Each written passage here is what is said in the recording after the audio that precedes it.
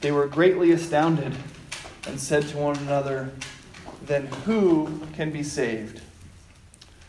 Jesus looked at them and said, "For mortals it is impossible, but not for God. For God all things are possible." Please pray with me.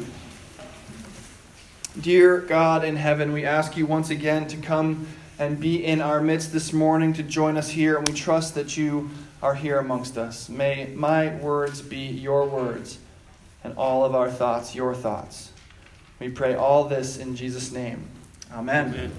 Please sit.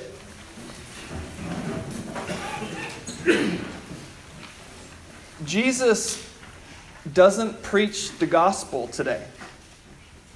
He doesn't show grace. At this church, we talk unendingly about grace and love triumphing over law and judgment. And we especially talk about this question, the ultimate question that this young man asks, the "what must I do to be saved?" question. We always talk about it in terms of grace. We called our church Grace. What must you do to be saved?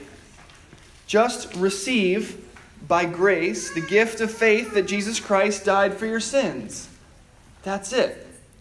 God cuts through all our human nature resistance and says, "I'm too perfect. You can't get to me. You can't stand in my presence, but I'll fix that. I'll send my son to you. He'll stand in for you. He'll be good when you can't. He'll follow the law when you can't. That's how you get saved." Right? And this is Jesus' opportunity. Here he can make sure that people understand that plan of salvation. Here he can show us what grace looks like. The question comes, what must I do to be saved? And Jesus starts talking about the law. Well, you know the law, he says. Follow it. The rules are pretty simple. You shall not murder, commit adultery, steal. You shall not bear false witness. You shall not defraud. Honor your father and mother. Already we're thinking, wait, what? Where's all the stuff about the cross and faith and trading righteousness for unrighteousness? Where's all the washed by the blood of the Lamb? Where's the gospel? Why isn't Jesus preaching the gospel? And that the man, for his part, says, yeah, I know all the rules. I've been keeping them since I was a child. In effect, he's saying, come on, Jesus. Is that all you got? But he doesn't seem to be looking for grace. He's looking for a challenge. And so Jesus gives him a challenge. Go, sell what you own. Give the money to the poor. You will have treasure in heaven. And then come and follow me. And the man goes away sad because he had many possessions. He was a rich man, and Jesus got him where it counted. But I want to address for a minute what has happened here. A man comes to Jesus, the Savior, and asks him what he must do to be saved. And Jesus, rather than telling him about the gospel, the free gift of salvation by the grace of God through faith in Jesus Christ, Jesus kills this guy with the law. Now, there's a saying about preaching. It was originally about newspaper writing, but somebody said it about preaching, and it's been about preaching ever since, that it should afflict the comfortable and comfort the afflicted. And that's what Jesus does here. This guy is comfortable, imagining that he's been a law keeper since childhood, and Jesus lays some affliction on him. You lack one thing. Go sell what you own, give the money to the poor, and come, follow me. Oh, really? Jesus might be saying. You've been following these laws since you were a child. Let me tell you what following the law really looks like. Give away everything you have. Leave everything behind. Count on having treasures in heaven. Then come and follow me.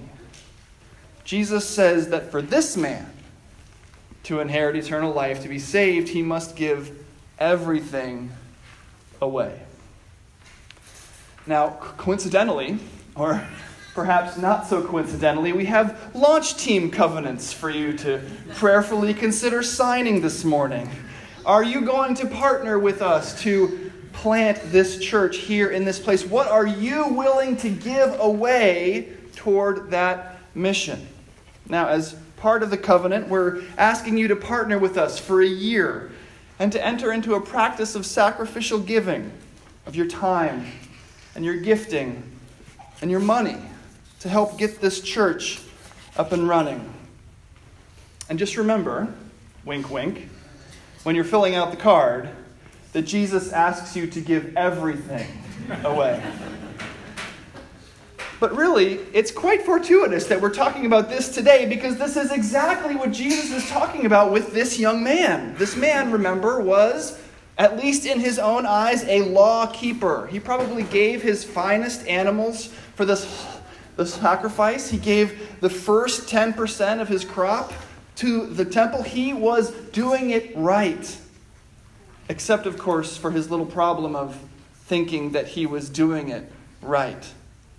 Now, as we begin to plant this new work, and as you begin to pray about partnering with us in it, as you begin to consider pledging financially to Grace Anglican in 2019, I want you to keep this story fresh in your mind. I want you to make it personal.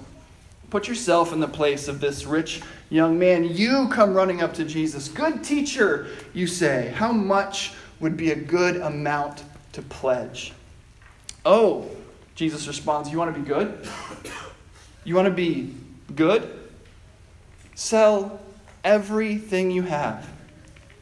Give everything to Grace Anglican. Sell all your possessions. Give the money to the church. Count on the fact that you'll have treasures in heaven. And come and follow me." That's what you do if you want to be good. "I don't want your 5%. Says Jesus. "I don't want your 10%. I don't even want your 50%. I want your everything." This law, sell everything you have, give it away, and follow Jesus. This law afflicts the comfortable. And we've heard it. And now we are afflicted. This story afflicts us. We were comfortable. We thought the pastor was going to ask for 10%. But this is ridiculous. This is affliction. It's like our reading from Hebrews says, we've been cut by the word of God, drawn and quartered, our selfishness revealed. It has pierced us, dividing soul from spirit, joints from marrow. It judges the thoughts and intentions of our hearts.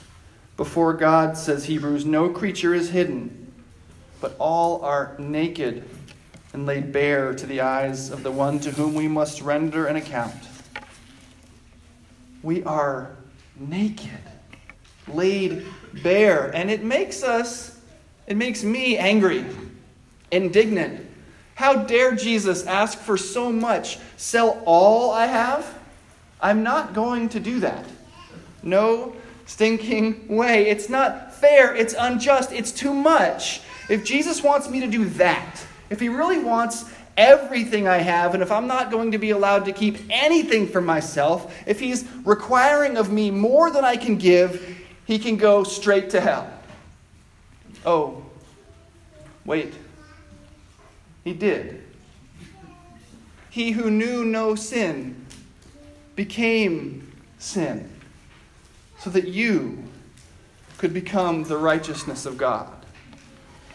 Jesus preached the law in all its afflicting glory, but Jesus was the gospel.